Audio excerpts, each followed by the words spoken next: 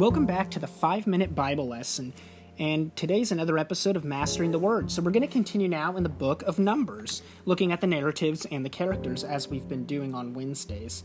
Starting at a captain's log. Numbers is a book of facts, figures, and events. It is a record kept by Moses of 38 years of wandering. Remember, the Hebrews had been delivered out of Egypt by God through miracle after miracle. For instance, food that came like dew every morning and water that gushed out of rocks. After 2 years of miracles and hardships, it looked like their journey was about to come to a wonderful end. Then it happened. The Israelites sent 12 spies into Israel to scope out just how big a task lay ahead in reclaiming their land. When the spies returned, 10 of them were overwhelmed with fear. Only 2 of the spies, Joshua and Caleb, remembered that God had already brought them through and said, "We can do it with God's help." After all God had done, the people doubted him and were afraid to enter because of their lack of faith. God sent them back into the desert. There, they wandered for 40 more years before trying again. In fact, everyone who was over 20 when they left Egypt died before entering Israel, except Joshua and Caleb. Numbskull Awards. In many ways, Numbers is a book about failures, foolishness, acts of discretion, lack of judgment, poor choices, and just plain old sin.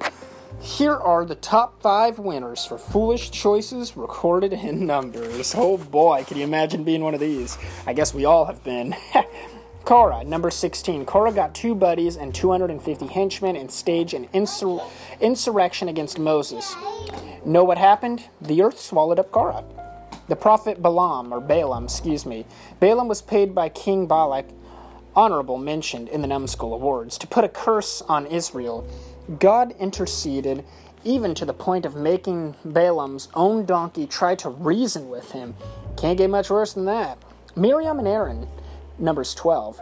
Leave it to family. Moses' own sister and brother decided they wanted a bigger piece of power. Instead, all Miriam got was temporary case of leprosy, and all they both got was a bigger piece of humble pie. The 10 fearful spies, Numbers 13 through 14, these men were the leaders of their clans. They had witnessed God's provision, yet they turned chicken when they were within the reach of what God had promised. They used their influence to destroy the faith of the people. And last but not least, the people. Numbers 11, 13, and 14. The all-time prize has to go to the Israelite people.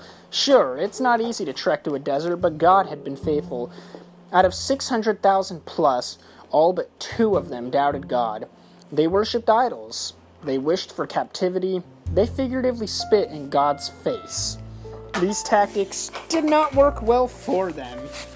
Now, a lot of us hearing these narratives like to quickly judge, right?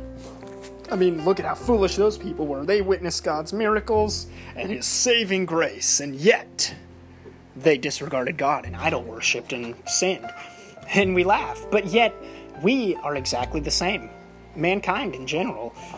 We've witnessed the miracles of God, or even the provisions of God, I should state, but also the miracles of God coming through and saving us through the blood of Jesus Christ. We all have the Word, and we've witnessed this, whether through God's Word or, fellow Christians back in the 1st century AD that did obviously witness it with their own eyes. However, the point is, even though we've witnessed these wonderful things, and as well as the provisions of God in our lives, God has come through and healed you from an illness or blessed you with the air we breathe right now.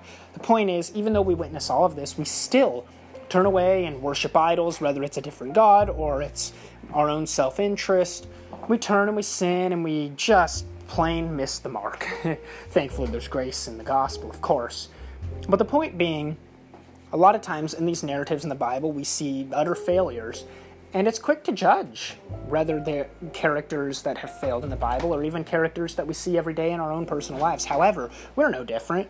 We are all sinners, lost, in need of a Savior, which God has graciously provided. And we can utilize these opportunities to learn from the narratives, but the main purpose of these narratives is to shine a light in our own lives to show us that we often doubt the Lord, and we often worship idols, and we often doubt out of fear, and we often sin, and so on and so forth.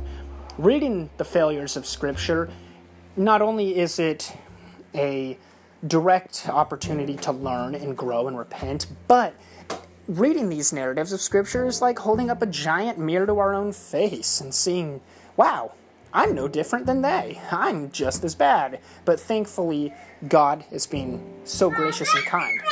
And you might state, well, why wasn't God kind to them? Why did the earth swallow up Korah? And why did God punish? Well, it was to show us and demonstrate to us that God takes sin seriously and that God 150% could do that right now to you and I. But God graciously chooses not to, because Jesus Christ is the propitiation for our sins and has paid for our sin, and because of that he gives us his righteousness, and so God sees Jesus Christ's righteousness on us, all those who will believe, and so he's merciful and just to us because he wishes nobody to perish. And so there are examples in Scripture where God has exercised his punishment, and people might say, well, your God ain't so loving. Well, the thing is, God had to demonstrate those things, his acts of justice and punishment, to demonstrate his love, because we see what God can do and should do, but he hasn't. He's forgiven us and has gone out of his way to be merciful and kind to us, utilizing those lessons to demonstrate his goodness and mercy. So that concludes our study of the book of Numbers. We got one more book of the law, and we'll continue on with the rest of the Old Testament and, Lord willing, the New Testament. This is incredible. The fact that we're getting through the Bible. I'm honestly learning a lot too in these narratives. You're never too far along in spiritual maturity to learn. Not that I'm saying I'm far along.